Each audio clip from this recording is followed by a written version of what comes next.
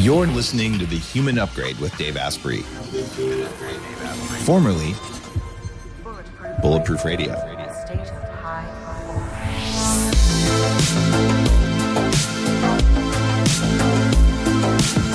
You're listening to The Human Upgrade with Dave Asprey. Today, our guest is Dr. Saad, who's a professor of marketing at Concordia University's John Molson School of Business. But the reason I want to talk to him is that for a decade, he has held the research chair in evolutionary behavioral sciences and Darwinian consumption. And this is what makes me happy. He's one of the best known public intellectuals fighting political correctness and the tyranny that comes with it. If you've been listening to the show for any of the last 1,000 episodes or following me on social, you might have noticed that political correctness isn't my favorite thing.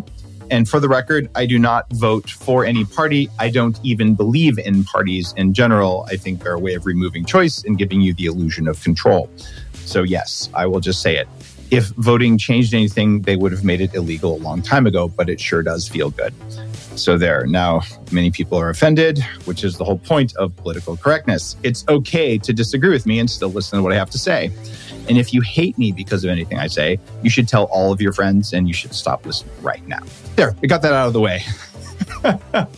You have a new book, though, that isn't about political correctness. And that's what I wanted to really talk with you about. I know we're going to make some jokes that are inappropriate or something, but The Saad Truth About Happiness, 8 Secrets for Leading the Good Life.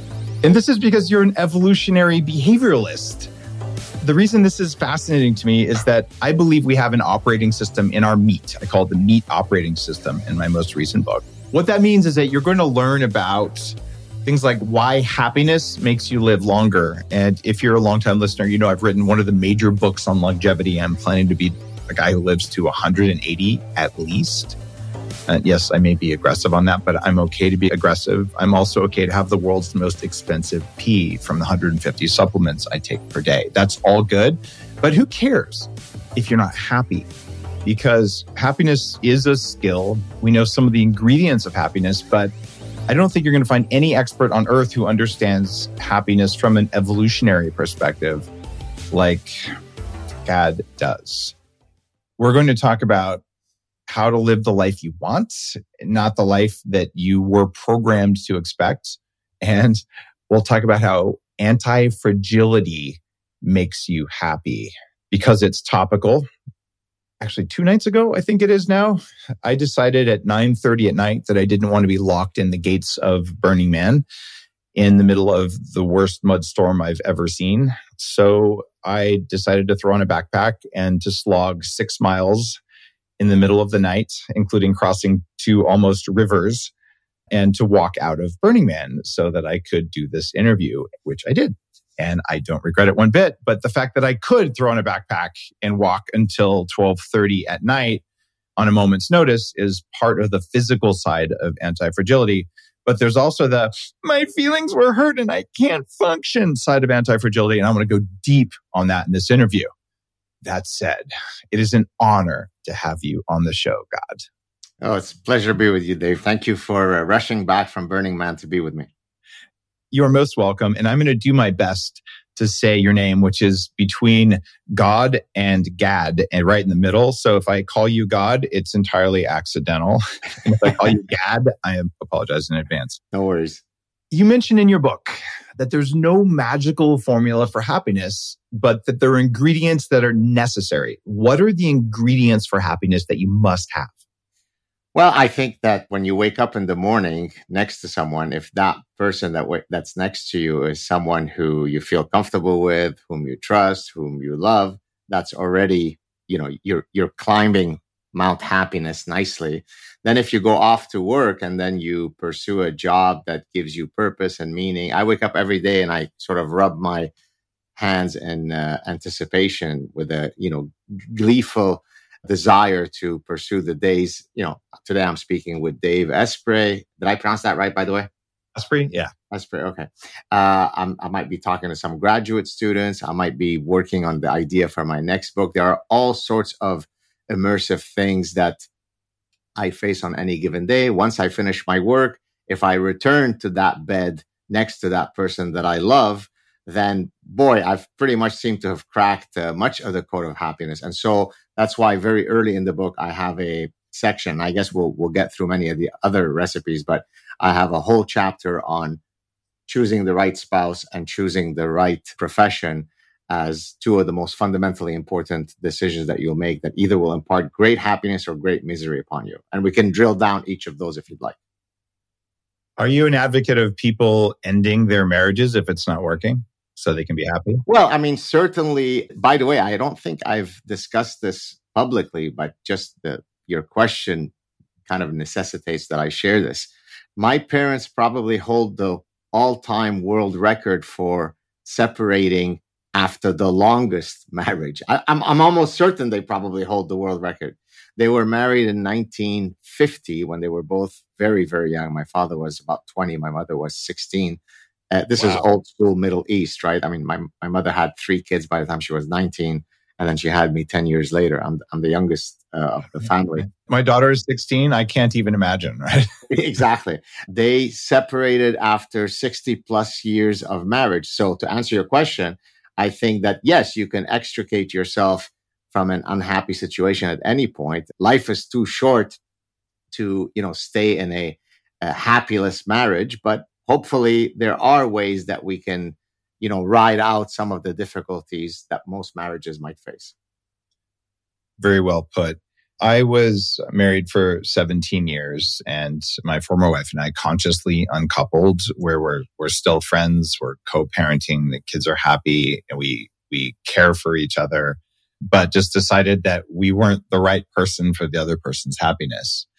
Without any blame and without a nasty divorce and all of that, because happiness is important. And if you've done all the work and what's left is just incompatibility, that's okay, right? And moving on, I think is a mature but very difficult thing to do. And some people get very offended at that because they feel like, well, maybe that could happen to me. Well, let's be politically incorrect. It could happen to you.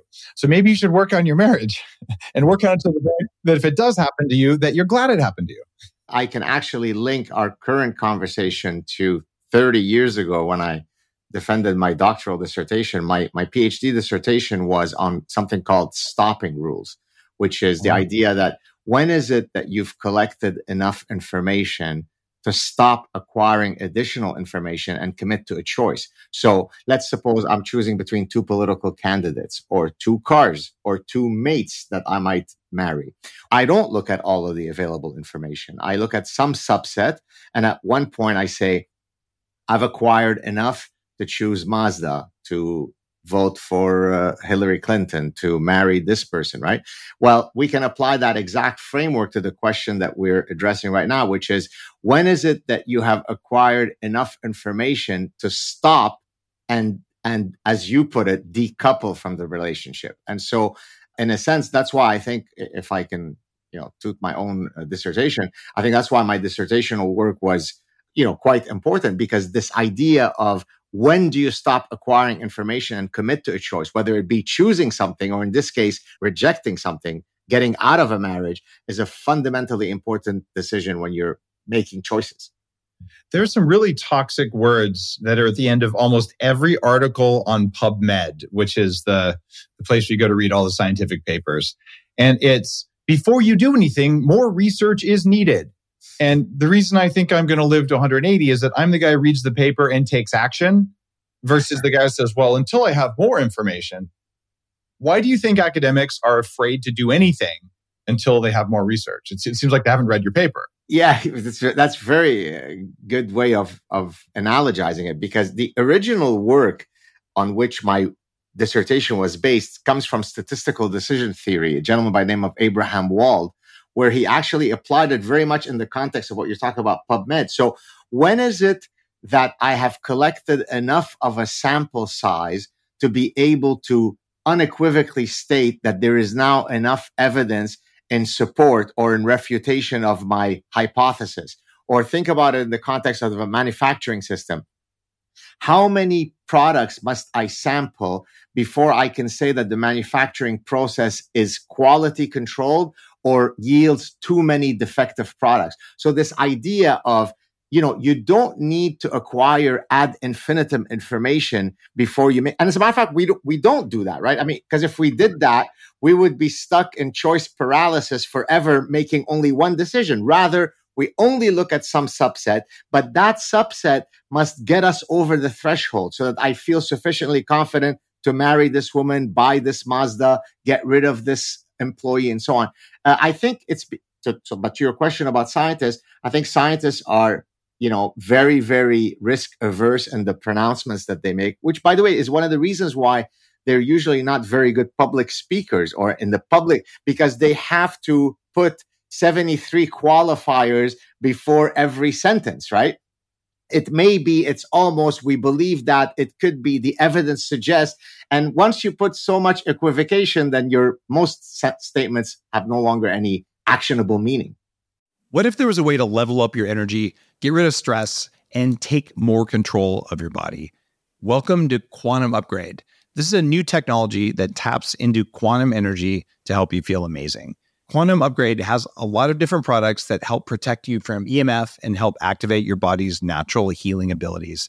You can expect better sleep, more resilience, less stress, and better blood flow.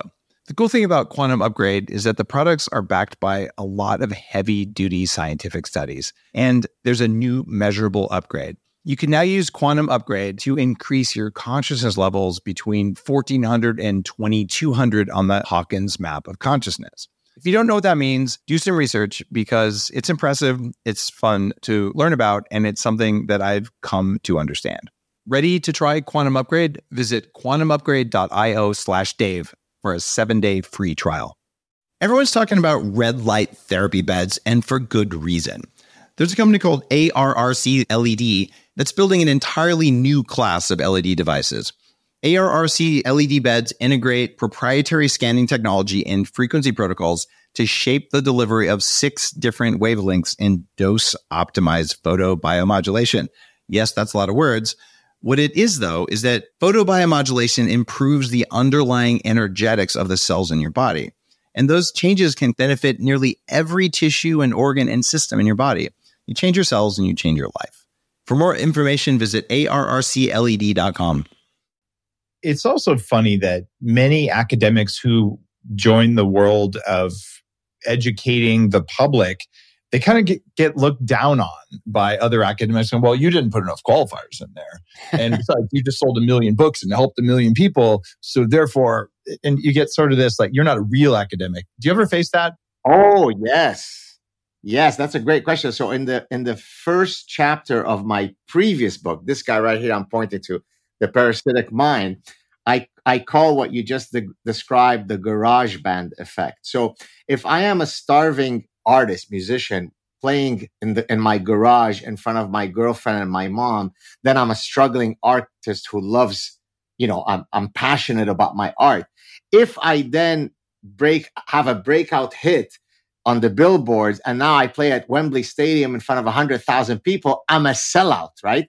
And so academics are exactly those who succumb to the garage band effect. And I'll give you a specific story. In 2017, I had been invited to speak at Stanford University's business school, certainly one of the meccas of academia, to talk about some of my evolutionary psychology work as applied to consumer behavior and so on.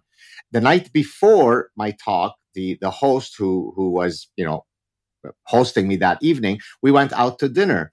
He's a fellow professor who then became an editor of a major journal in my field. He said to me, I was doing some searches to kind of get a sense of your background, your profile. And I didn't know, you were friends with Joe Rogan and you go on his show and so on. I said, yeah. He goes, yeah, well, we don't condone that at Stanford. I said, you don't condone what at Stanford? Don't tell Andrew Huberman whether he was guest number 400 on this show before he had a show, right? Exactly. And so he said, well, we don't do research so that it can be sexy so that we can appear on Joe Rogan. I said, well, I don't do that research either. But surely it is better to be able to both do great research that is peer reviewed and then take that show on Joe Rogan so you can popularize it to 20 million people. I can do both of these. But in his mindset, he was looking down at me because I was a sellout. I was a Joe Rogan friend. Yeah. if they want to say you're a sellout because you took the university's research and you made it popular, it begs the question, what is the purpose of the university's research? As a Silicon Valley entrepreneur, I got really frustrated. I realized the best technology never wins because it's easy to invent things. It's very hard to get people to use them. And if you invent it and no one knows because you kept it in your garage and you kept it a secret because you suck at marketing, you're also a bad inventor. So to any academic listening, by the way, shame on you for listening to a podcast. This is not a journal. And number two, you got to do the hard and ugly work. I love writing my books compared to publicizing my books. Like I've been on hundreds of podcasts to say the same exact thing because that's our job. If our thoughts are worthy, to get them out there. And if they're not worthy, then don't write them down. But to our point, if I can, I think the reason why they have that penchant to denigrate, it's the classic ego defensive strategy, right? Because the typical academic has mastered the publishing game in peer-reviewed journals. And I'm not denigrating that. As a professor, I am tasked to create new knowledge and publish it in top journals. That's great. I still love it. I love to do that. But that person has mastered that particular medium, but it takes a completely different set of social skills to be able to go on Joe Rogan and roll with those punches. Now, if I am this kind of weaselly, kind of shy academic, I'm not going to be able to go on Joe Rogan. So I could do one of two things. I could either recognize that I don't have that skill set, or I could, with complete professional envy, look at the one who can do it and say, you suck. You're not a real academic because you're friends with Joe Rogan. So it's a classic ego defensive stuff. Ooh, I love how you call it out. Probably the best non-academic academic who writes about envy and jealousy is Robert Greene, the guy who wrote 48 Laws of Power. Is a friend who's been on the show a couple of times. He has a chapter in the Laws of Human Consciousness that says, when someone is feeling envy or jealousy, when you tell them good news, they'll briefly scowl. And then they smile and say, good work. So you can spot the people like that. And those are the academics who scowl when they hear you've been on Joe Rogan and say, we look down on that. But the real reason is they didn't get to go. Exactly. As the saying goes, I hope I don't butcher it. Whenever my friend succeeds, something in me dies. That's envy. Ooh, that's a great quote. Now I got to ask you this. So every time I went on the Joe Rogan show, he was inhaling right before the show started and trying to hand me the joint. And I'm like, I can't hit that or I'm going to be stupid on the interview. So did you smoke before the camera rolled? It's funny. I've never consumed a single drug in my life. I've never even taken a single puff of a cigarette. And I actually mentioned this once on Joe's show and he was kind of surprised. And I can't remember if I had stated this. And if I haven't, let me state it here. I don't need drugs. I'm high on life. Life is my drug. Hence, that's precisely why I wrote that book, because the majesty of life I've never taken crystal meth or heroin, but I'm on a perpetual heroin high. It's called life. It's true that life makes opiates, and that's what you're getting from heroin. So when you're doing it right, you can turn that on. But it probably isn't on. In fact, research shows it's not on all the time. You kind of cycle up and down. And maybe that's tied into this idea of, it's an idea I don't really like, but it's part of the beginning of your book, about moderation and something called an inverted U curve. So talk to me about moderation versus living high on life, which doesn't sound very moderate. Right. No, thank you for that question. So the idea of everything in moderation is, of course, one that the ancient Greeks were very adept at reminding us, but they certainly were not the only ones. Buddhism has middle way, which is exactly the same idea. Maimonides, the Jewish philosopher and physician to the Sultan almost 1,000 years ago, said the same thing. So what I did in that chapter, Dave, is I demonstrated that most phenomena that you could think of, whether they are at the neuronal level, at the individual level, at the economic or social level, follow this inverted U. Inverted U simply means that for whatever phenomenon you're looking at, too little of that is not good, too much of that is not good, and then life becomes the pursuit of that middle way, that sweet spot.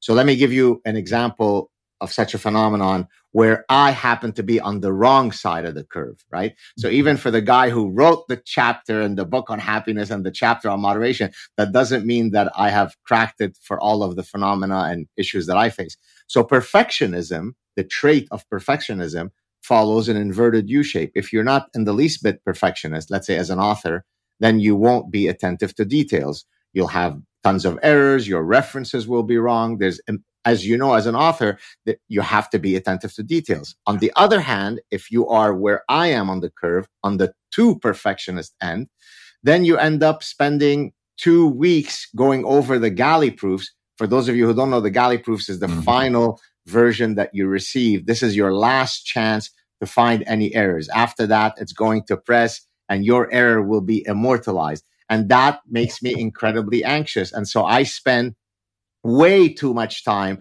reading every single strike of the keyboard, poetically stated, because I am so fearful that there might be a comma out of place or a typo wrong or a reference had the wrong issue journal, whatever.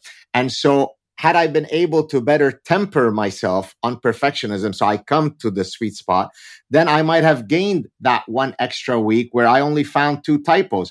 Those 2 typos were not worth my extra week of doing this. And so even the one who recognizes that life is about finding the sweet spot, that doesn't mean that we can extricate ourselves from that trap. Okay. I got to ask a really big question now. So I'm the kind of guy who will say, okay, I'm going to outsource perfectionism. I'm going to hire perfectionists to review my book. And in order for me to do that, it requires trust. And these are evolutionary things. These are all feelings that are in our biology, not necessarily in our conscious mind, right? But the more trusting you are, the more likely you are to attract a narcissist or a sociopath into your organization who will take advantage of your trust. But if you're untrusting, what's that going to do to your happiness, right? You're not going to be very happy if you don't trust anyone. So how do you navigate that inverted U curve to trust only some of the time and still be happy? I can again apply what you just asked to my own academic career. And I mentioned it briefly at one point in the current book, in the happiness book. So part of being a productive academic is to set up networks of collaborations. In this case, you're not subcontracting your work to another. You're an equal collaborator. Right. But given the exacting code of perfectionism and ethics that I have, I've ended up walking away with many opportunities for collaborations because I wasn't sure, to your point, you used the word trust. I wasn't sure that I could trust that person or that lab enough to meet my standards of perfectionism. And in doing so, I lost the opportunity to publish 20, 30, 40 additional papers, which otherwise I would have. Now, let's put it in the context of the inverted U. If you're someone who never wishes to collaborate, that's certainly going to affect your productivity. And so maybe that's bad, right? If every single paper you ever publish is a sole authored paper, boy, you're losing an opportunity to create interdisciplinary teams and so on that might help you crack a problem that otherwise you wouldn't have been able to crack if you were working alone. If you are too much of a collaborator, whereby there is no mechanism of vetting people, then you end up, for example, let's take an extreme case where you are on a paper with some people who ended up being so unethical that they doctored their data, right? That's one of the things that scares me so much. How do I know when I'm working with someone that they're not scammers? Now, my name is going to go on that paper. So there is, again, a sweet spot. In my case, I've always been on the wrong side in that I'd rather be able to sleep well at night, knowing that any paper that I've produced passes. I tell my students, did it pass the GAD kosher test? Only then do we send the paper. And so they'll write back to me, yes, professor, it passed the GAD kosher test. So, it's a lifelong struggle to constantly know whether you're on the wrong side of those curves or whether you've hit the sweet spot. And I struggle with it just like anybody else. If you're feeling low energy, there are lots of ways you can fix that. One way is by re-upping your quantum energy. Quantum energy isn't just a new age term. It's a force that does exist in everything, which is why you can get a PhD in quantum biology today. It's a real science.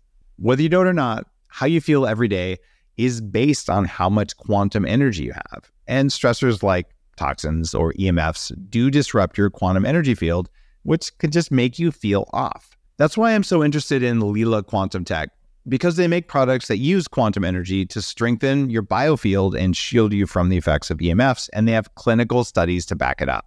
In fact, there have been over 15 placebo-controlled studies that show that they really do work, even though we're still figuring out all the details. Those studies show that LilaQ products help critical functions like blood circulation and heart rate variability, and they even give a substantial boost to ATP production. We're talking an impressive increase of 20 to 29% more ATP. So if you want to get some pure quantum energy for yourself, check out LeelaQ.com, LeelaQ.com. Use code DAVE10 to save 10%. What if there was a way to feel younger for longer? Well, there is. Your body needs something called the NAD+ molecule to help you age well. When you're young, your body makes a lot of NAD+, and that helps you make energy, it helps you keep your DNA healthy, absorb nutrients well, and it protects your cells from stress. But once you hit about 30, your NAD+ levels start to drop. The good news is that longevity scientists have found some things that can help, like niacin, niacinamide, and Niagen. They help your body make more NAD+, even as you age. All three of these are in an amazing formula called Qualia NAD+. Check out Qualia NAD+ risk-free for up to 100 days at neurohacker.com/Dave15 to save an extra 15%.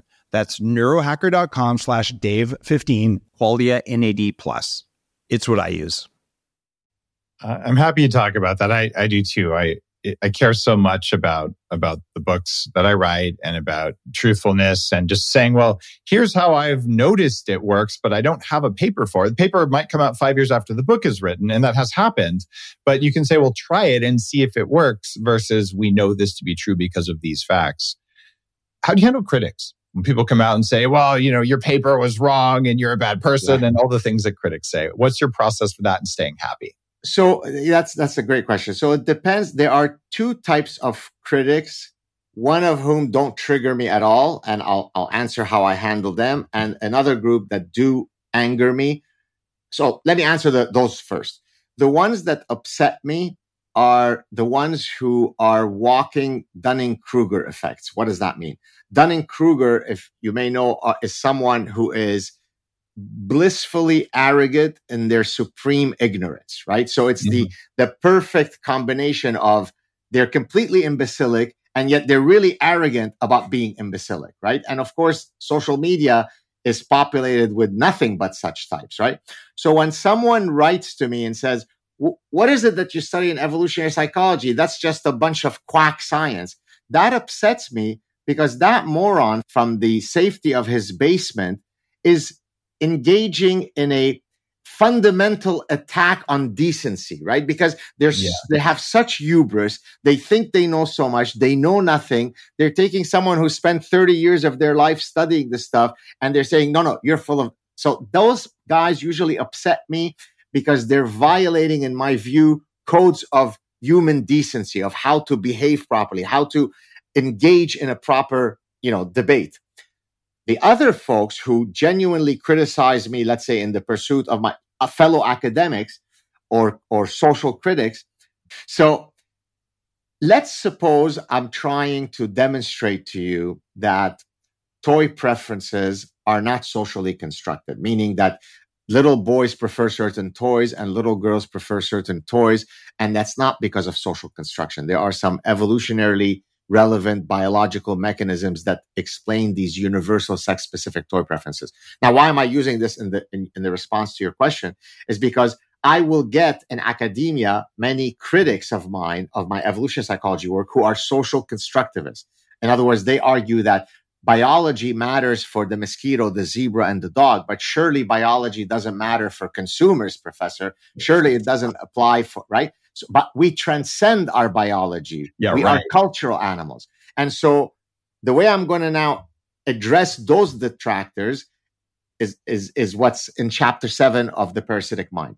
So there, what I do, Dave, is I build what are called nomological networks of cumulative evidence. What's a nomological network of cumulative evidence? It's me trying to say, let me think about my critics, to your question, my most vociferous, dogmatic critics. What would be the evidence that I would need to amass for them to then concede the argument, right? And so what do? Let's do it for toy preferences.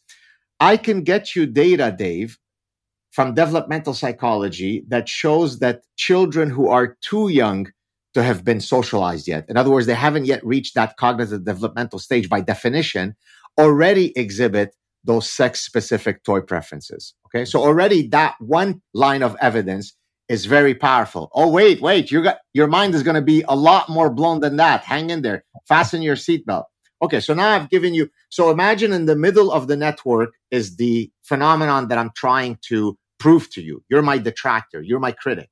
Okay, so now there's one box from developmental psychology that's quite convincing. Even if I stopped right there, I've done my job, but I'm not going to stop there because I'm going to put an epistemological noose around your neck by bringing in so many lines of distinct evidence that you're going to drown in evidence. Okay, number two, I can get you data from other species, from vervet monkeys, from rhesus monkeys, from chimpanzees, showing you that their infants exhibit the same sex-specific toy preferences as human infants. Now, you certainly can't argue that mama and papa vervet monkeys are doing this because they're part of the sexist patriarchy. So now I've gotten you data from developmental psychology. I've gotten you data from comparative psychology. Comparative means across species, but I'm going to go on. I won't do the whole network, but I'll do 2 or 3 more examples. Now you might say, oh, but wait a minute though. You don't have data from across cultures. Maybe there's something unique about Western culture that makes boys prefer trucks and girls prefer dolls.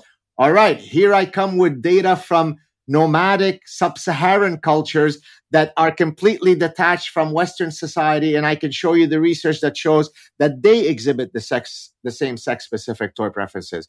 Then you, as my critic, comes, okay, well, that's great. You're starting to convince me, but you don't have data from across millennia, Professor. Oh, no, wait a second. I've got data from ancient Greece and ancient Rome on funerary monuments where on mausoleums, they have depictions of little girls and little boys playing with the exact same toys as we have today. So what am I doing in building this network? I'm showing you that across species, across disciplines, across methodologies, across cultures, across time periods, there is a triangulation converging to my position being the vertical one. So all this long-winded way to answer your question, how do I handle my critics? I build the nomological network that squashes you into oblivion. So this is why whenever I debate someone, I have what's called epistemic humility. When I know, good luck to you if you want to debate me. But you could ask me a million questions, Dave, where because I'm epistemologically humble, I'll say, that's a great question, Dave. That's above my pay grade. I don't know the answer to that. I haven't built the nomological network. Yeah, not knowing and knowing that you don't know is a sign of having an ego under control. It's interesting. There was a time a while ago after I was on Joe Rogan a few times where he had an investment in a company that was competing with mine. So there might have been some untruthful things about me said in order to harm my business interests. And my only response to them was just the same blog post. So, well, it's called, you can still find it, it's called One Ugly Mug. I'm like, well, here's 34 studies validating that I didn't pay for, validating that there is toxic mold in coffee and it survives the brewing process and it's not good for you. So, you can say I'm full of crap that there isn't mold in coffee or whatever, but that was my only response ever. It was just a link to the post and nothing else. Yeah, I had to do some therapy on the back end so I wasn't pissed off all the time at, unwarranted attacks. But sticking to the science and just being right is a really good thing. But I got to ask you this too. Evolutionary, from what I can see in my neuroscience company, which is called 40 Years of Zen, and we've done 1,500 high-performance people's brain waves and wow, how to control them. And so I'm really into this stuff. It's abundantly apparent that when you see like a 5-year-old, again, this is evolutionary stuff. 5-year-olds don't have that much stuff going on. Most parents have seen what I've seen where, famous family story, there's a kid across a lake, casts and falls into the water and then splutters, comes out and says, you pushed me in. And you're like, I was across the lake. Right? But you just seek to blame another. So our ability to see reality is highly influenced by our biology. Right? So how do you know in these situations when you think you know that you actually know? Do you have some sort of structured process for this versus this is all your ego telling you because being wrong would be bad? let me link your question to the genes or the genetics of happiness. So very early in the book, I make it clear that about 50% of individual differences in happiness scores stem from our genes, meaning that some of us are born with a sunny disposition, some of us are born with a less sunny disposition. But that statement is actually one to celebrate, because if 50% of our happiness stem from our genes, that means the other 50% stems from things that we can do to alter our pathway toward Mount Happiness, right? So I may start at a much better sunny disposition point than you do, Dave. But if you make the right choices, you implement the right mindsets, and I don't, you might end up being a lot of a happier person than I am. So in a sense, it's the perfect, half full, half empty story, which is, yes, it is absolutely unequivocal that our genes matter in how we perceive the world and how, dispositionally happy we are. But that doesn't mean that we are fatalistically doomed to that biological imperative. We can still alter it. Now, to your point about, when you're pushed into the lake, what do you attribute it to? There's an interesting psychometric scale that was developed in the 60s that maybe some of your listeners are familiar with. It's Rotter, R-O-T-T-R. That's the name of the gentleman who developed the scale. It's called internal versus external locus of control, which I'm sure you're familiar with. Internal locus of control is I attribute things that happen in my life to me. So I did really well on the exam because I studied hard and I'm smart. On the other hand, external locus of control, you attribute it to outside. It's destiny. It's God. It's the environment. So I did poorly on the exam because Professor Saad is an asshole who doesn't know how to teach, right? Now, the reason why I gave those specific examples, because to the point about happiness, most people tend to attribute successes internally and failures externally, right? And the only people, by the way, Dave, who don't succumb to that rosy attributional style are clinically depressed people, which then begs the question, it's a chicken and egg question. Is it that they started off innately being less rosy, more accurate in their attributional styles, which made them more likely to develop clinical depression? Or is it the clinical depression that then makes them less likely to succumb to the rosy attributional style? And the research is not clear, but like most things, it's a bit of both. Okay.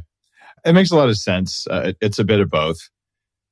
I would say I was a pretty angry and anxious person when I was younger, but I didn't necessarily even recognize it. I just kind of thought that's how everyone was. It didn't seem different for the norm. And over time, I acquired the skills. I went to Nepal and Tibet and learned meditation from the masters in different lineages and did all this weird stuff and got to the point where I can take responsibility without feeling like I'm going to die. And I understand too that it's a great evolutionary strategy to not do that, right? Because if you were to build human hardware as if our conscious brain wasn't in there, and your body doesn't really like it that you're in there, as far as I can tell, then you follow a set of behaviors that guarantee survival of the species, which is, run away from scary things or kill them. Don't think about it, right? Do it before you think about it. Then eat everything before you think about it. Then fuck everything else before you think about it to make sure that there's another species. And if there's anything left over, go build a community or whatever. But that's kind of mercenary, but it feels like that's how our hardware works. And it's our job to overcome that. Does that model jive with what you've learned? Yeah. So I'll attack the evolutionary angle from a few places. So in the book, I talk about the mismatch hypothesis, which I'll explain in a second, as an impediment to happiness. The mismatch hypothesis originally came out of evolutionary medicine, and it basically argues that many traits or preferences or behavioral patterns that would have been selected because they were adaptive in our ancestral environment become maladaptive in the contemporary environment if the contemporary environment is different from the environment in which that trait evolved. So let's take a classic example, our gustatory preferences. So most of us have gustatory preferences whereby we're attracted to some form of high caloric food. Now, there might be individual differences. I may like chocolate mousse, you may like a juicy steak, but we probably both like these two food sources. So the mismatch hypothesis basically is, in today's environment where there is no caloric uncertainty, where there is no caloric scarcity, then that preference for high caloric food creates a mismatch, and therefore colon cancer and heart disease and diabetes and high blood pressure. So if you look at, I think, the top 8 or 9 killers, many of them are attributed to this mismatch hypothesis. That mismatch hypothesis also applies to our happiness in social settings. The idea being that we've evolved to be in groups, what Dunbar called Dunbar's number of 150. We've evolved in small groups precisely because we're able to then computationally maintain these reciprocal arrangements with a small band of 150 people. I scratch your back, you scratch mine. I scratched Dave's back, but he never scratched mine. He seems to be untrustworthy. I should stay away from him. Beyond 150 people, it becomes difficult for most brains to keep track computationally of all these relationships. So the maximal optimal groups have typically been around 150. Now imagine in today's urban environment where I may live in Manhattan in front of 8 million other people, but I'm actually alone in the sea of humanity because I haven't replicated this tight bonding of small social ecosystems that my brain and yours expect. So the first evolutionary argument I would make is that people are generally happy if they don't have this mismatch hypothesis being operative, right? So if I can live in an environment where I have to walk for my food, assuming that I can, where I don't gorge on high caloric foods, where I have meaningful relationships with a few people, then that's going to, on average, make me happier than if I don't. Okay, number one. Number two, also relating to this evolutionary framework, many adaptive traits become maladaptive when they misfire. So take, for example, OCD, obsessive compulsive disorder. The evolutionary root for OCD is that the idea of scanning the environment for environmental threats makes perfect adaptive sense. Mm-hmm. The problem is that OCD is a hyperactive firing of this otherwise adaptive process, right? So let's suppose I say, I want to check that the oven is closed. Okay, so the warning flag goes up. I check that the oven is closed, warning flag goes down, and then I go on with the rest of my day. The OCD sufferer has a hyperactive flag whereby they are now stuck in an 8-hour infinite loop of checking the oven. And so the adaptive mechanism becomes maladaptive when it becomes hyperactive. And so there are many different evolutionary angles that we can tackle to try to understand why we're happy and in some cases why we become miserable. So beautifully said. All right. If you and Jordan Peterson arm wrestled, who would win? Well, here's what I could tell you. If it was a game of who's taller, he wins. Arm wrestle, I think I'm more, mesomorphic body type, shorter, more compact, lower center of gravity. I'd like to think that I've got more explosive power, but who knows? I'm pretty sure that if we set you guys up to arm wrestle in the Roman Colosseum, you would pull in almost as many people as Elon and Mark Zuckerberg. So, thank you. That's a very kind. We will be in a Colosseum, although a friendly Colosseum, next week, where we'll both be speaking at the Budapest Demography Summit, where we'll be talking about this very corrosive and dangerous idea: families matter. I'm sorry, we're going to have to end the interview on that. How dare you have an independent thought, whether it's right or wrong, because families do matter. And as a father of 2 thriving teenagers, anyone who's a parent and thinks families don't matter probably didn't experience one. Exactly. And if you didn't have one, you can replace it with all the psychological stuff. You can do some healing. But just let me give you a quick story about happiness and having children. You ready? Yep. So, I receive all kinds of lovely emails from all sorts of people. Some can be fancy professors. Others can be a corrections officer or a truck driver. All of these mean a lot to me, and it's wonderful that people love your work. But you know what's the most wonderful? When I walk off a podium at a major event where my family is there and my teenage daughter. The reason why I mention teenage, because as you know, there's a developmental stage where you go from being the hero to a zero in your teenage children's That's lives. an evolutionary adaptation because of Dunbar's number. Exactly. And so when your daughter comes up to you, hugs you, as she did in my case, at the end of my talk, I said, Daddy, I'm so proud of you. I love you. That's what happiness is. That's a beautiful tale. And yeah, it is. When your teenagers say they love you, you know you did something right, because evolutionarily, like I've been telling my kids this since they were 5. I'm like, guys, we evolved to be in tribes of 150 people.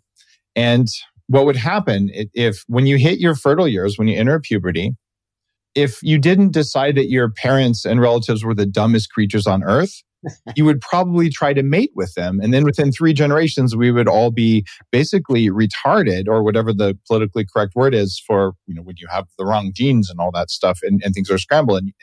So then Mother Nature has configured you so that you're willing to risk dying of lions, tigers, and bears to find the next tribe where there aren't dumb people. And when you're 24, magically, we'll be smart again. And that's okay. And I love you anyway. But it is because of evolution that I am going to be dumb for a while. Beautifully said. But I would argue, by the way, that it also works the other way. You just described it as to why they wish to detach. Let me do it the other way. And I actually did a Saad truth clip that's on my channel that speaks to this. So in Arabic, in Jewish Arabic, we're Lebanese Jews, so my mother tongue is Arabic, but there is some Jewish words that seep into Arabic. So there's this expression, which I'll say it in the language and then I'll translate it. It's sin al-sh'lut, which means basically, if you translate it, the age of obnoxiousness. So whenever, let's say, you see a teenager and you go, oh my goodness, you've entered sin al-sh'lut, that means, my God, are you obnoxious? And so I argued speculatively, but I think quite plausibly, that nature has also endowed us with this ability to find our teenage children to be so obnoxious that we want to decouple from them. So I've recently told my wife, you know what? I can't believe I'm saying this, because I'm very much of a family man. I really am like a father hen kind of guy. I said, I think I'm ready to go on vacation without our children, love, because I'm finding them so unbelievably obnoxious these days. So I think it works both ways. I never thought of it, but absolutely does, because I may or may not have had a conversation like, can we sell them on eBay or not? Yeah, I mean, all parents get frustrated, but it makes so much sense, because Mother Nature doesn't want us to mix our genes in the wrong way. It's not like she's going to rely on us to think about it that way, because our thoughts are all whatever muddled stuff. It's going to be a biological imperative that feels true. So we're going to believe it's true. Yeah. And it's that feeling true thing. That's in my work anyway, that's the source of intuition and the source of just an inner knowingness. It's also the source of your ego getting in there and taking control of your behaviors and making you into, I don't know, a vegan radical who cancels people who eat the most sustainable food on earth, which is cows. Oh, sorry. I just had to put that in there in case there was any of them listening. Now, I want to go back to what you've said in your book, that there are 2 key life decisions that matter most for happiness: the right life partner and the ideal job. So is that the same at all stages of life? So I'm single right now, and I'm truly wondering whether I really want a life partner, because I've already kind of done that for 17 years. So is this true at all ages? Yeah, great question. So for some traits, yes. For some traits, no. So example, the cheerleader who's looking for a particular set of physical attributes in her ideal partner for homecoming queen, she wants the tall quarterback. That becomes incredibly less important when she's 32, she's a neurosurgeon resident, and it might no longer be relevant for her, because that quarterback, even though he remained tall, he's now fat.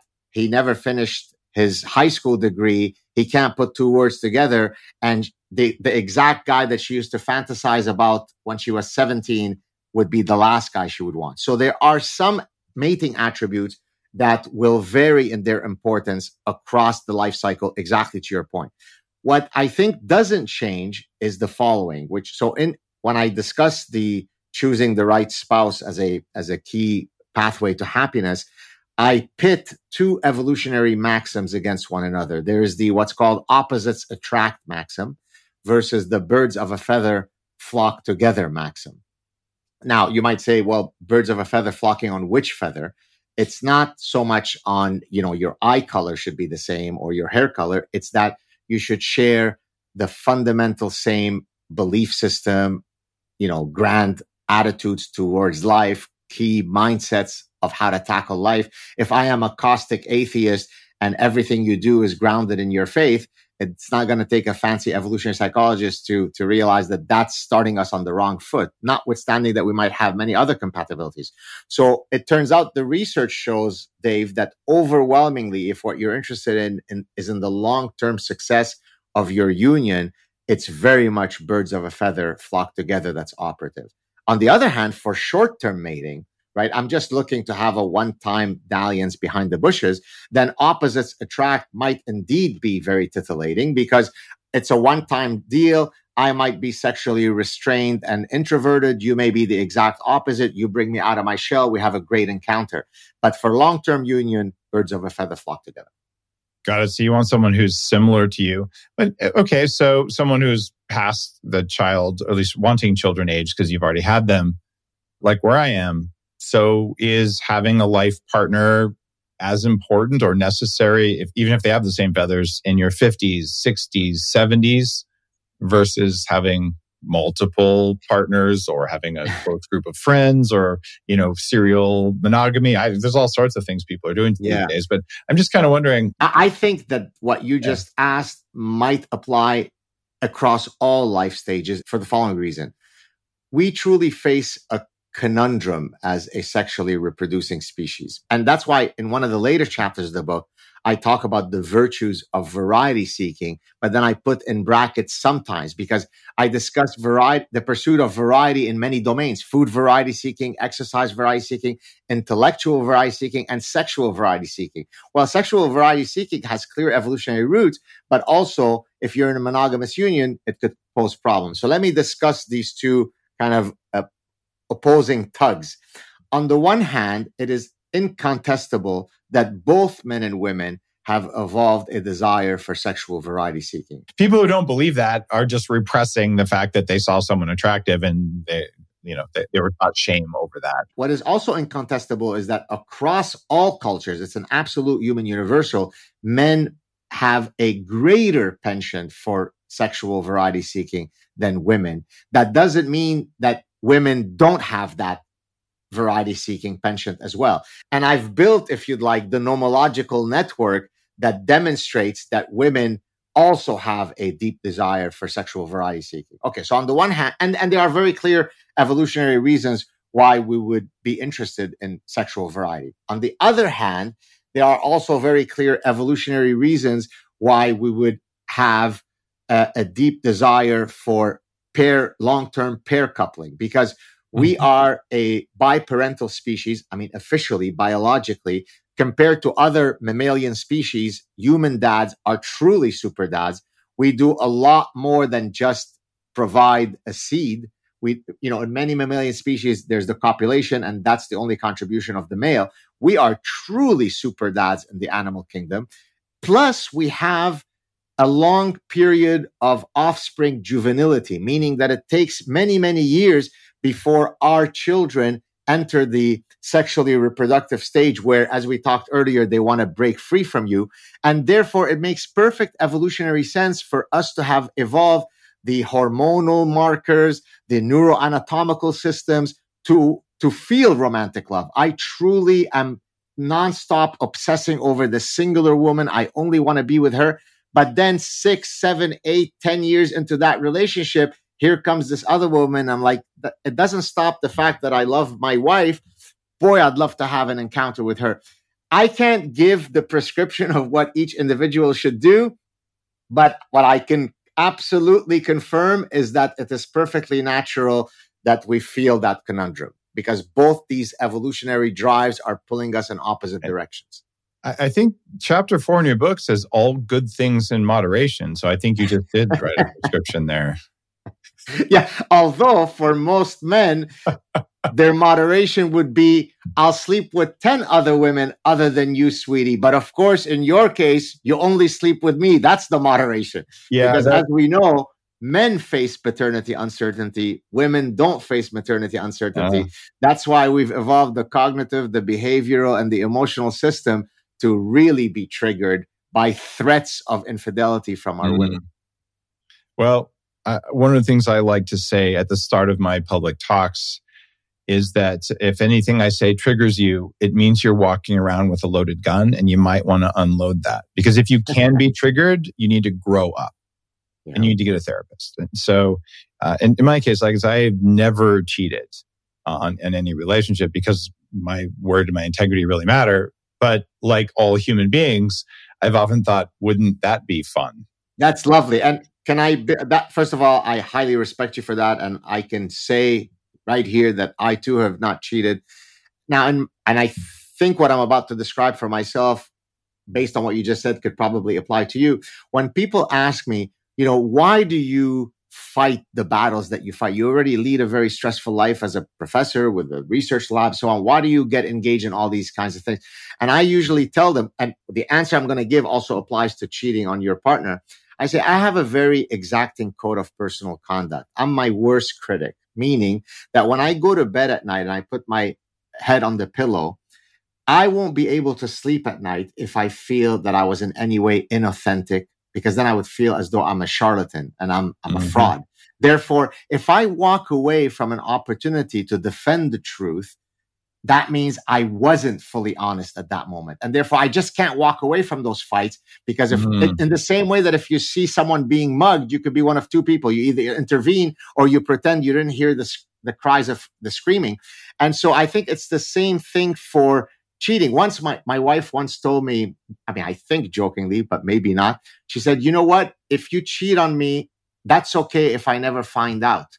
And then I said to her, but I would find out. I would know. So thank you for giving me that green light. But guess what? You must have married the right guy, because it doesn't matter to me that you would give me the green light. I wouldn't give myself the green light. There's some cultural variety there, though. In the US, that's absolutely not. But if you go to France, mistresses are pretty common. Or I traveled around China a good amount earlier in life. And I'd go out for drinks with guys who are married, happily married. And oh yeah, let's go to the other club. And like, that's not my kind of club. But there's, oh yeah, I have a girlfriend. I pay for her apartment. And like, that's just normal. Everyone does. Right. So it could be, and I've talked to some Asian friends, who are married, saying, yeah, that's kind of how it is.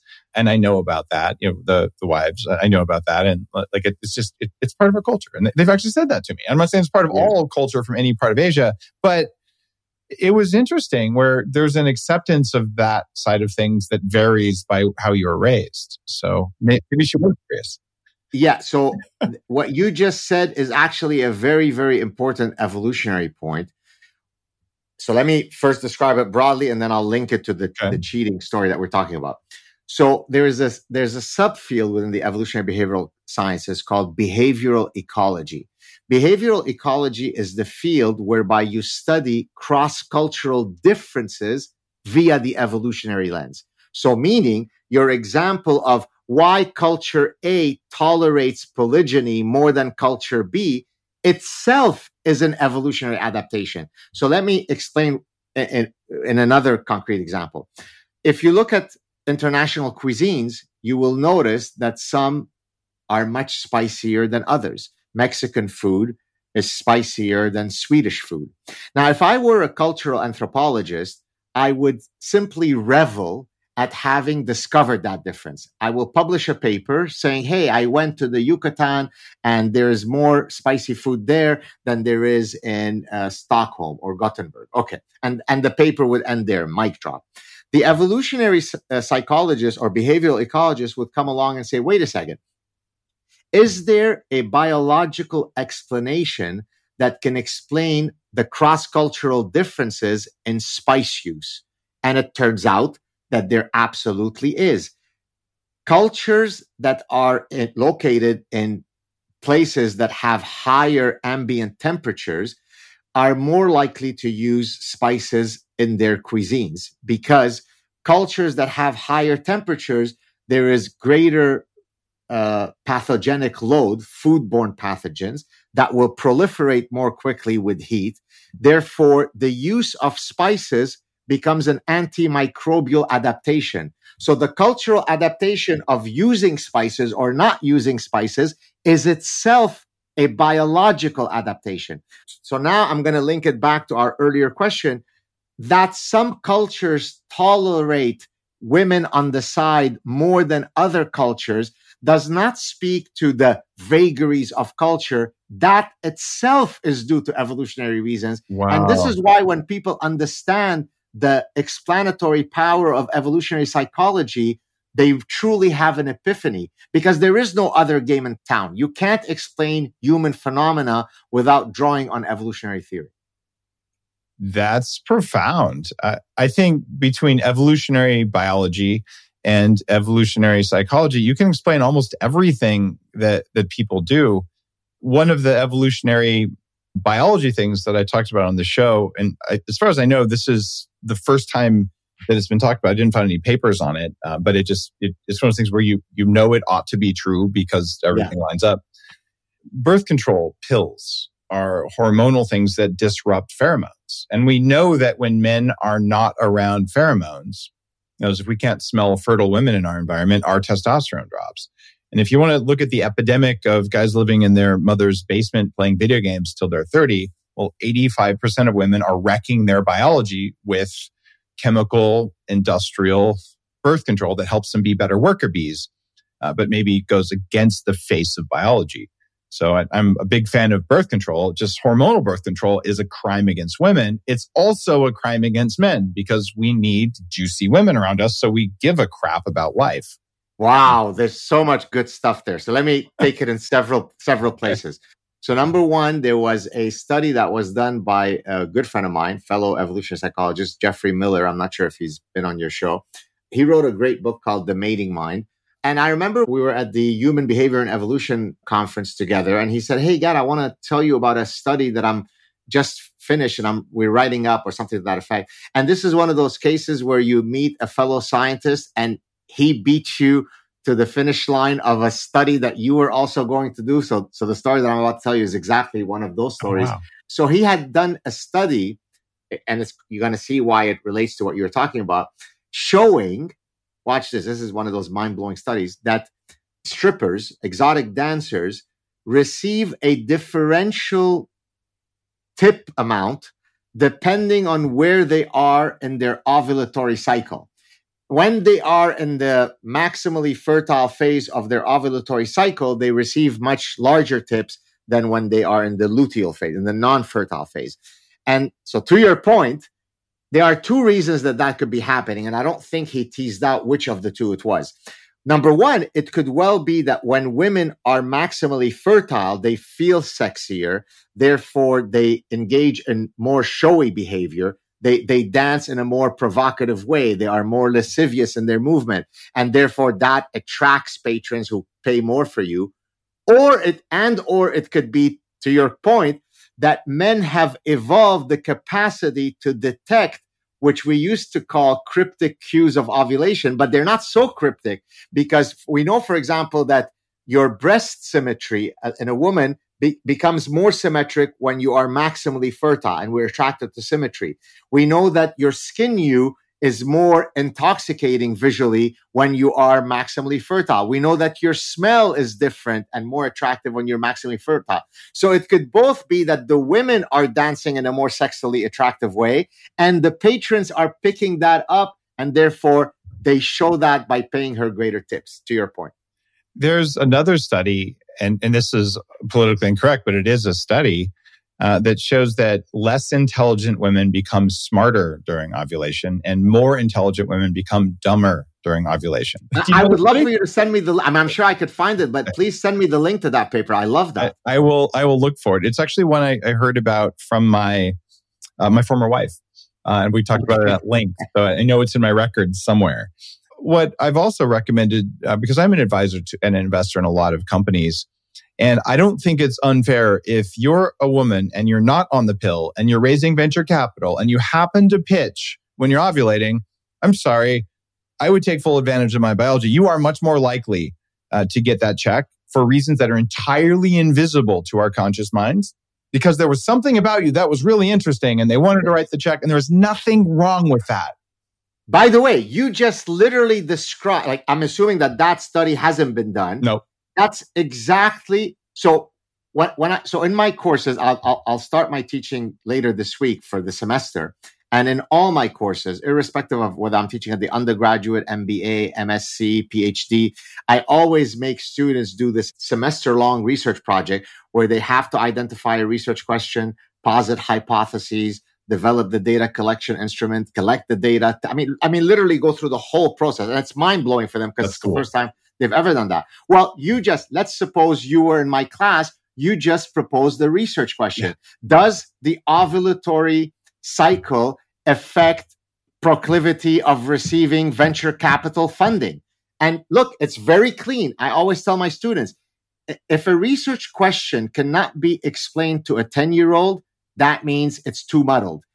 Now, short of the fact that maybe a 10-year-old doesn't know what ovulatory cycle is, the relationship is very clear. You're basically hypothesizing when the woman is maximally fertile, she's more likely to unlock that wallet of the venture capitalist. By the way, I bet you now someone's going to listen to our chat, steal this idea, and do a doctoral dissertation on this project based on your idea, Dave. It wouldn't be the first time from this show. Ideas are cheap, studies are hard. So if you choose to do that, thank you for doing it. And if you're sitting here feeling either as a man or woman that that's somehow unfair, dude, this is the playing field that we're in.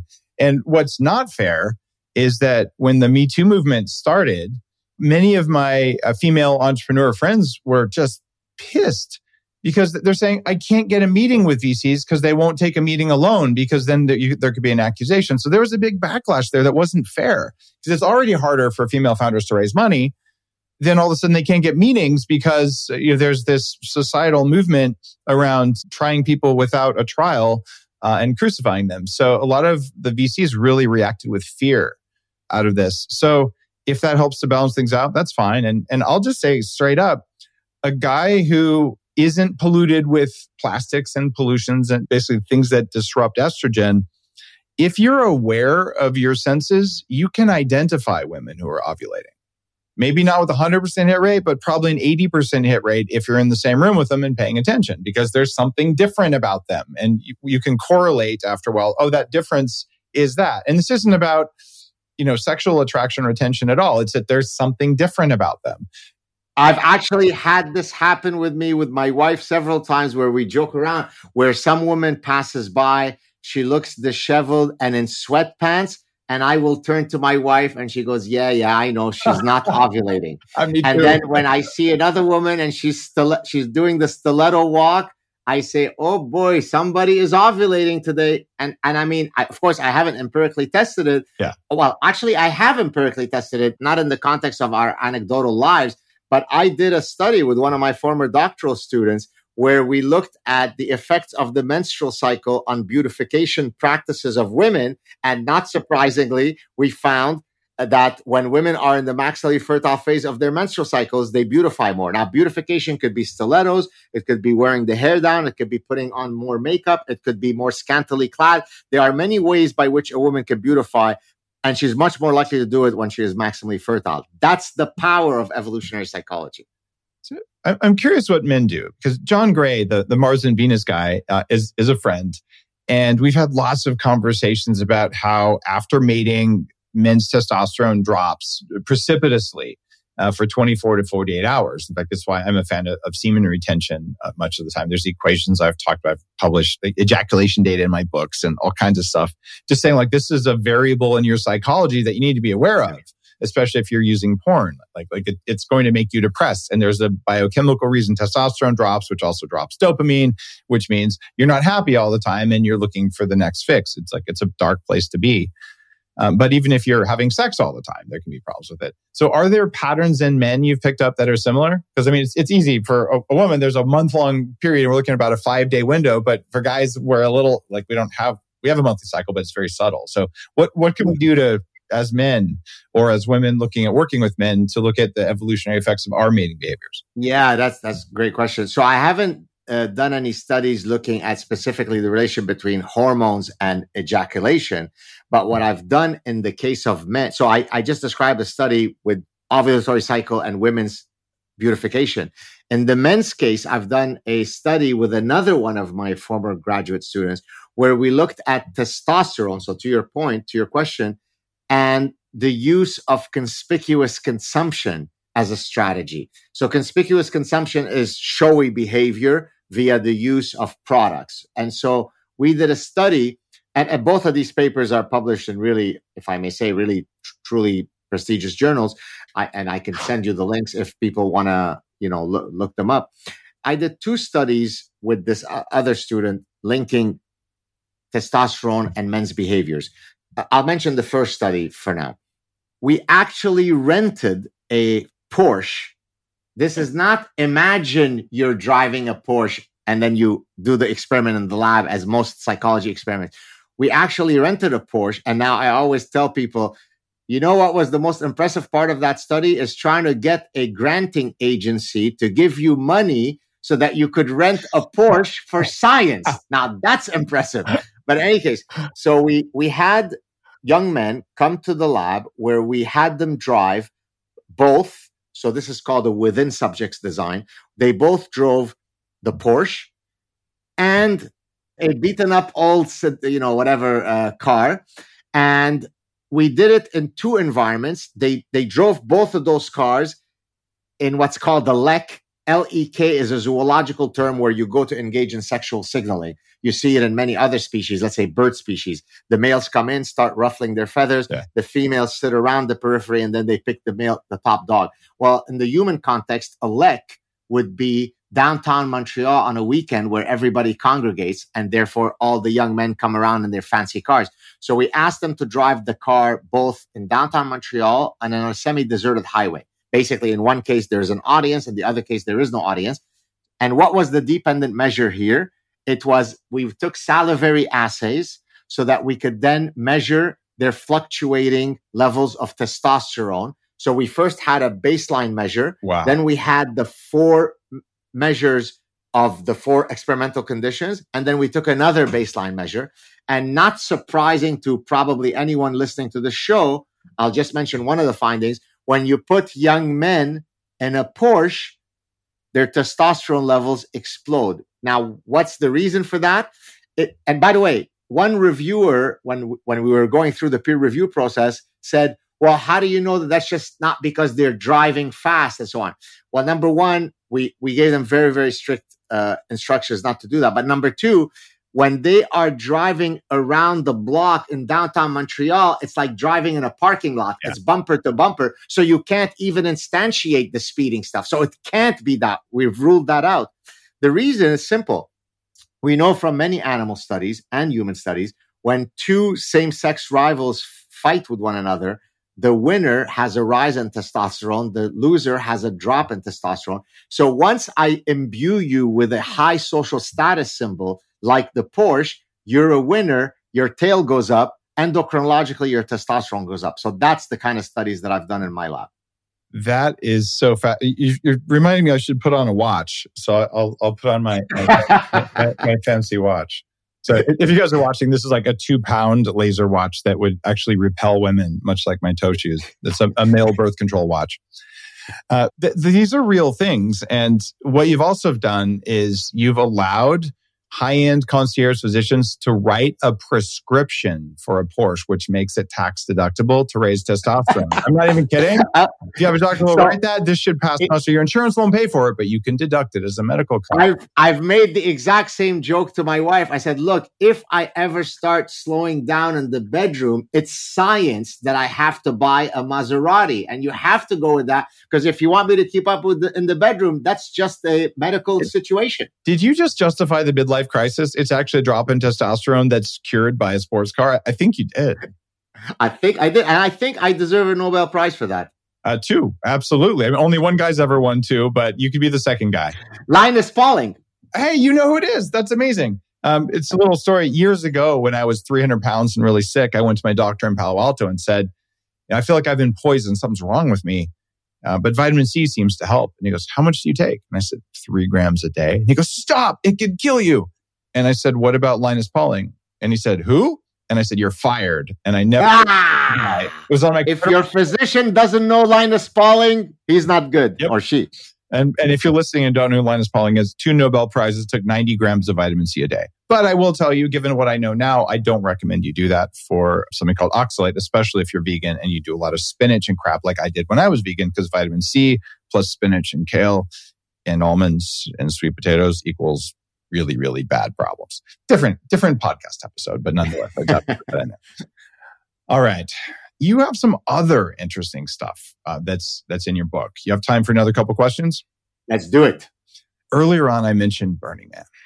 And chapter 5 in your book about happiness is life as a playground. And I try to explain to people, I go to Burning Man because it's adult play. You're just doing stupid stuff. Like I wear like ridiculously short shorts. People are like, are you gay? I'm like, no, I'm not gay. I just think it's funny that I can walk around saying, excuse me, my eyes are up here. Like it's a shtick. It's a joke, right? And people get so offended who aren't at the burn. Everyone at the burn just laughs, right? But to me, that's play. And it's just like, yanking people's chains and you just ride bikes around and do stupid stuff. But it's so, I don't know, it just creates happiness. And I can't tell you why. So what does playfulness mean in your context? I'm assuming it's not Burning Man. Love that question. So again, sticking with the theme of evolution, there are amazing evolutionary psychologists that have studied why play is adaptive. Now, you can study it in other species or you could study it in the human context. And the general story is the same from an evolutionary perspective. And that is that play allows us to instantiate at the developmental stage certain behavioral patterns that later in life will be adaptive. So, for example, if you're a prey or predator species, when you are a juvenile, you will play, you will pretend that you're a prey or a predator. You will wrestle with each other precisely because a lot of these motor skills, a lot of these behavioral patterns will prove to be adaptive later. Now, that might imply that you grow out of play, right? So yes, it is important to play when you are young, but then adulthood is too serious to play. And of course, as you showed with Burning Man, that's not true. So in the context of my book, I argue that even in the most dire and serious situations, play is an indelible part of human nature. And I'll just mention maybe 2 or 3 quick examples. Number one, as an academic, you would think, okay, well, science is serious business. No, science is the ultimate form of play. Because what am I doing as a scientist? It's puzzle making, right? There's a bunch of variables that are floating around, some of which are unrelated to one another, others that cause others. And my job is to try to make sense of all of these, variables floating in the sky. Well, isn't that what you're doing when you're solving a 1,000-piece puzzle with your child? You are trying to solve a puzzle, right? So even science, and by the way, I'm not the first one to argue that, and I give several really cool quotes in the book of other, in some cases, well-known scientists who've argued that the reason why they've been successful as scientists is because they view it as a form of play. And I so relate to that. That's what gives me existential glee, because science, if practiced properly, is nothing but play. But let's take a more dire situation. I grew up as a child of the Lebanese Civil War, and usually most wars are judged against the backdrop of the brutality of the Lebanese Civil War. That was some brutal house-to-house death fighting. I mean, it was unbelievable. Death awaited you at every corner. And even in the context of such a dire situation, I would still find time to go out and play. And my parents would tell me, and I mentioned this exact story in the book, they'd say, well, if you're going to go out, don't pass this particular line, imaginary line, because that then opens you up to the eyesight of the snipers who will then blow your brain. So imagine how much of an indelible part of our human nature it must be that we still have to instantiate our desire to play in the context of a brutal civil war. Now, let's take even a more dire situation. Third and final example. During the Holocaust, people played. I mean, what could be more existentially dire than the Holocaust? And yet people play. Life is Beautiful, the 1997 Oscar-winning movie, was about a father trying to protect his son. They were in the concentration camps, by convincing him that the entire reality was just one big orgiastic game. And so play is such a fundamental feature of our humanity. And for those that have that adult playmaking ability, you're sure likely to get on Mount Happiness if you can view life as a form of play, which, by the way, one last point, and I'll cede the floor to you.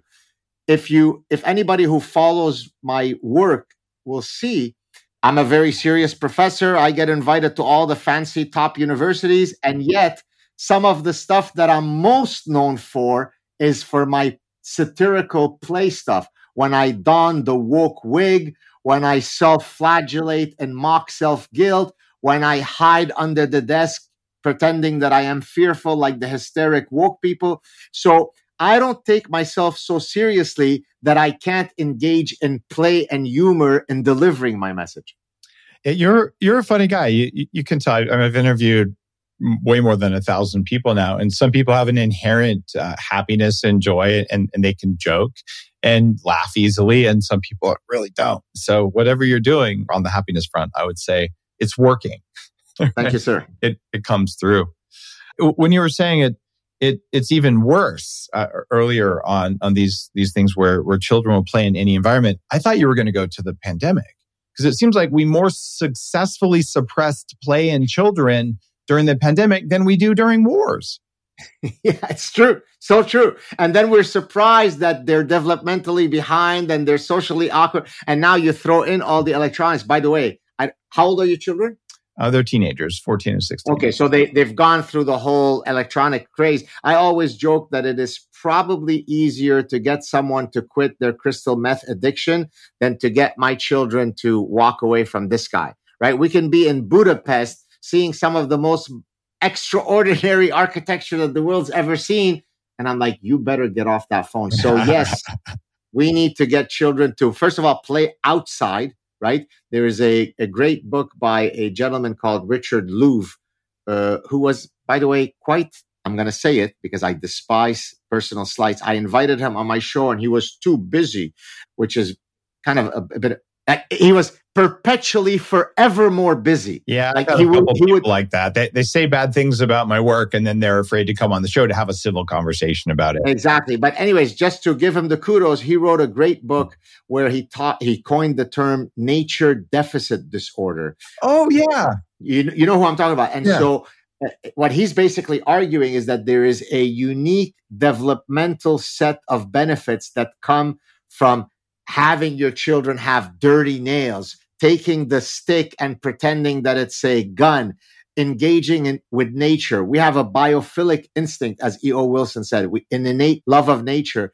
And so, no, you can't instantiate that by playing video games on your iPad. You need to go out and get your hands dirty as a kid. This is why, or one of the major reasons anyway, that I moved to Vancouver Island when my kids were 1 and 2, and we built a regenerative agriculture farm. Then they grew up on it without devices almost all the time at a Waldorf school, spending time outdoors, dirty and all. And it was incredibly expensive and stressful and hard.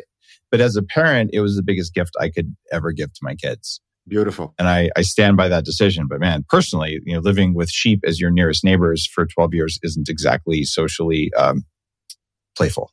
There's that. So we all do what we can. But yeah, I love that you brought that up because that matters so very much.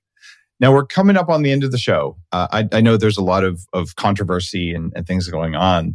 And I've interviewed Jordan Peterson's daughter, Michaela. And I haven't talked to Jordan yet, but I have something lined up to get some time with him. But I've heard online the Ontario College of Psychologists asked you to re-educate Jordan Peterson. That's actually from a video that he posted. So is this real?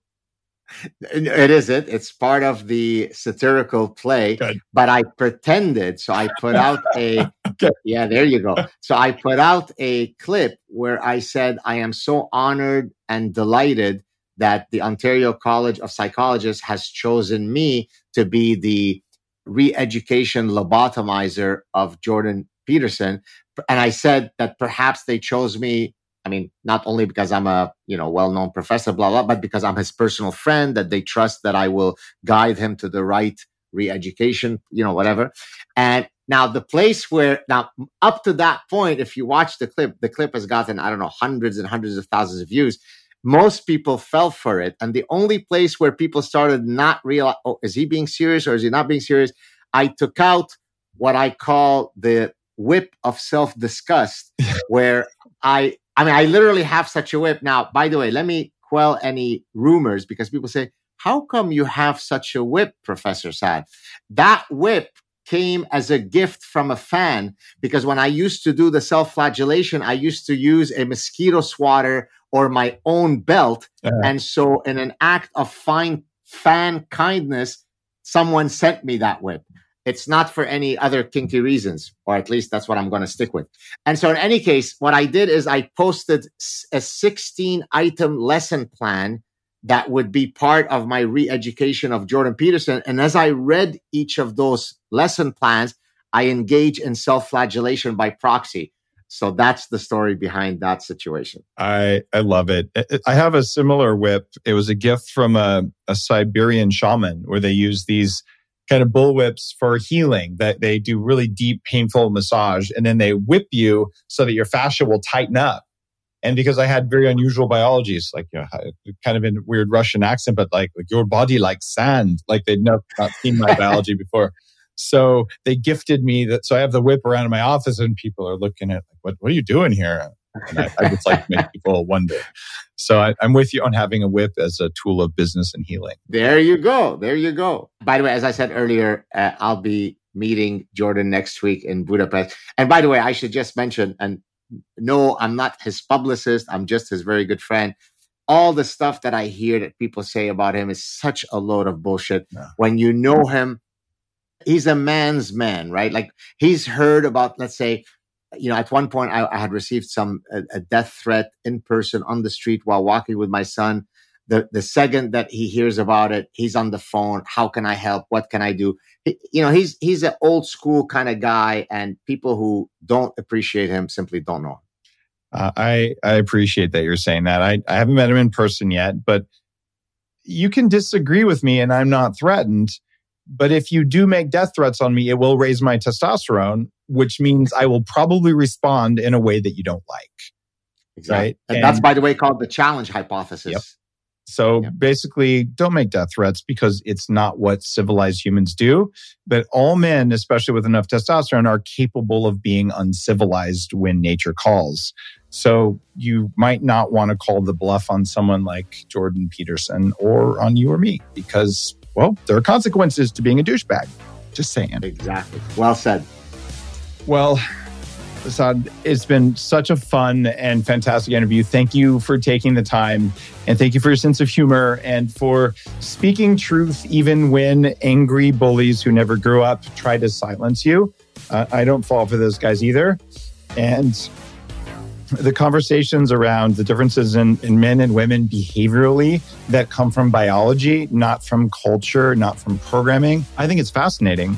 And acknowledging that this is in all of us to varying degrees can bring peace, the inner peace. And it's so important right now. If you're triggered, like something's going on, it might be your biology, right? And it might be you have a belief system that's not real. And either one of those, that's okay. You're still a good person, and you can continue learning, and you can choose to act in the right way until you learn that your feelings don't have to do that. I know, because I went through all of this. And I think your book on happiness, the Saad Truth on Happiness, is a worthy book. So listeners, you might want to pick this one up. It's by Dr. Gad Saad. And the book is the Saad, if I'm saying that right, I feel like I'm hiccuping, Saad Truth About Happiness, 8 Secrets for Leading the Good Life. Thanks again. Thank you so much, Dave. A delight to chat with you. Look forward to our next one. Thanks. You're listening to The Human Upgrade with Dave Asprey. The Human Upgrade, formerly Bulletproof Radio, was created and is hosted by Dave Asprey. The information contained in this podcast is provided for informational purposes only and is not intended for the purposes of diagnosing, treating, curing, or preventing any disease. Before using any products referenced on the podcast, consult with your healthcare provider, carefully read all labels, and heed all directions and cautions that accompany the products. Information found or received through the podcast should not be used in place of a consultation or advice from a healthcare provider. If you suspect you have a medical problem or should you have any healthcare questions, please promptly call or see your healthcare provider. This podcast, including Dave Asprey and the producers, disclaim responsibility for any possible adverse effects from the use of information contained herein. Opinions of guests are their own, and this podcast does not endorse or accept responsibility for statements made by guests. This podcast does not make any representations or warranties about guest qualifications or credibility. This podcast may contain paid endorsements and advertisements for products or services. Individuals on this podcast may have a direct or indirect financial interest in products or services referred to herein. This podcast is owned by Bulletproof Media.